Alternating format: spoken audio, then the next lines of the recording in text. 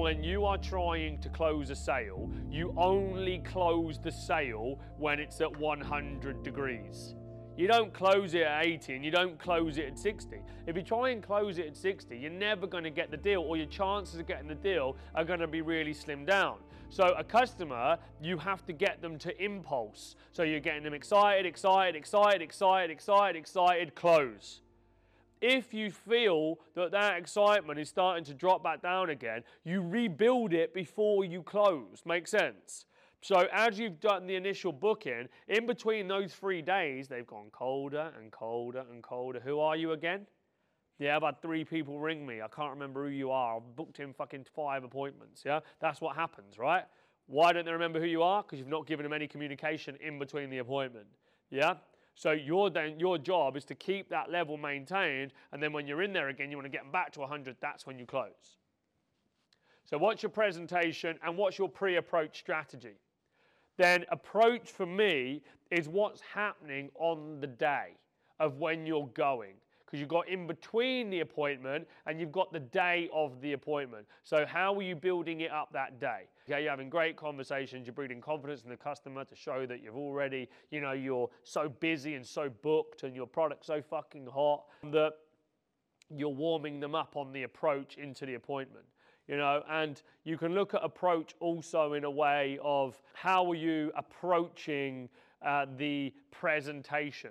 So there's not only approach up to the appointment, but there's the approach around the presentation. So you want to be mapping these steps out as much as you can get them to keep them engaged. You know, speed is really important. The reason that I opened up 48 hours everywhere in the country was because speed is everything.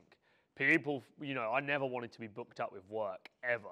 Yeah, I want to be flexible. I want to be working on 24 hours and then we've got nothing. Speed is really important. If you're noticing that it's on the 3rd day or the 4th day, then you've got to find a way to get more appointments done faster. You've got to get there quicker. All that's happening is other people are more flexible than you. They're getting out there and they're getting the job done. Yeah, you've got to get resourced up so you can get there quickly. You have to. So your approach is important. And then what you've got to do is you've got to have your steps mapped out on the approach. But I want to talk you through these steps because these are really, really important steps. Because I want to give you the crystal clear steps of what you need to do in a sales appointment. If you pull up outside that customer's home in the wrong way and they watch you, you've lost the appointment. If you're one of your sales guys or somebody in your representative thinks that they can sit and smoke a rollie or eat their sandwich out the front before they go in, you've lost the appointment.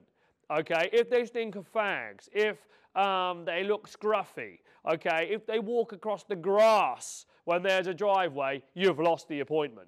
Okay, the attention to detail is extremely important, and do not assume that everybody understands a basic standard. So the approach is really important, all of this detail. So the way that you approach the home, the way that you walk up to the home, how loud you knock on the door. You know, have you ever knocked on the door and the person comes out and goes, there is a bell, you know. Anybody heard that before? Yeah, you've already lost a job. Yeah, or you're on recovery mode, he's already angry. Yeah, do you know how important people's houses are to people? Right, and the way they expect it. So you've got to be walking on eggshells in these types of appointments. You really do, you know, conscious of every fine detail. If there's a bell, use it, don't knock on the door, yeah, or that can annoy them, right? You know, these steps are important. You know, you're reconfirming who you are, where you're from, you're showing them the ID badge, okay? You know, you can choose to shake their hand if you wish. In this day and age, it's different. Some people are nervous about that. So that's down to whatever you decide to be right. You know, but I would say if it was a man or a woman, you're shaking their hands. Like some people would only shake the hand of a man and not a woman. But if you're going to do it, you just do it, right? So all of these details are really, really important. Make sure that if it's a husband and wife there and both decision makers, you're talking to both people. You're not isolating one of those people just by directing everything at one person. You're making the conversation inclusive. Now, when you enter into the home, okay, the one thing that you need to do at this point is you need to control the process. Yeah, you are in control, not the customer. You need to have a mapped out process from this point. So here, before we go and do anything else, okay, we're identifying the situation. Is there children in the home, young children running about? Is there a dog? yeah, running around, jumping on you. So you've got to, before you can get your job done, you've got to control that, yeah? Right, would you be able to just put the dog outside or put him into the kitchen or whatever, just as we go around through the conversation, okay? Whether you're nervous to do it or not, you have to control that, yeah? Or they're not going to listen, are they? How many times have you been in an appointment where there's a kid screaming and you're trying to talk to the parent? Would it be better to come back at a more convenient time? Yeah, no, let me put him in front of the TV. Yeah, that, with the way that you say that, then should, if they're not a complete idiot, okay, trigger them to do something with the child or the dog. Make sense, yeah? So how you approach it, really important, or they're not going to listen. Yeah, and there's nothing more frustrating than trying to pitch to somebody that isn't fucking listening to you. Yeah, if they ain't listening, then you may as well fuck off and leave.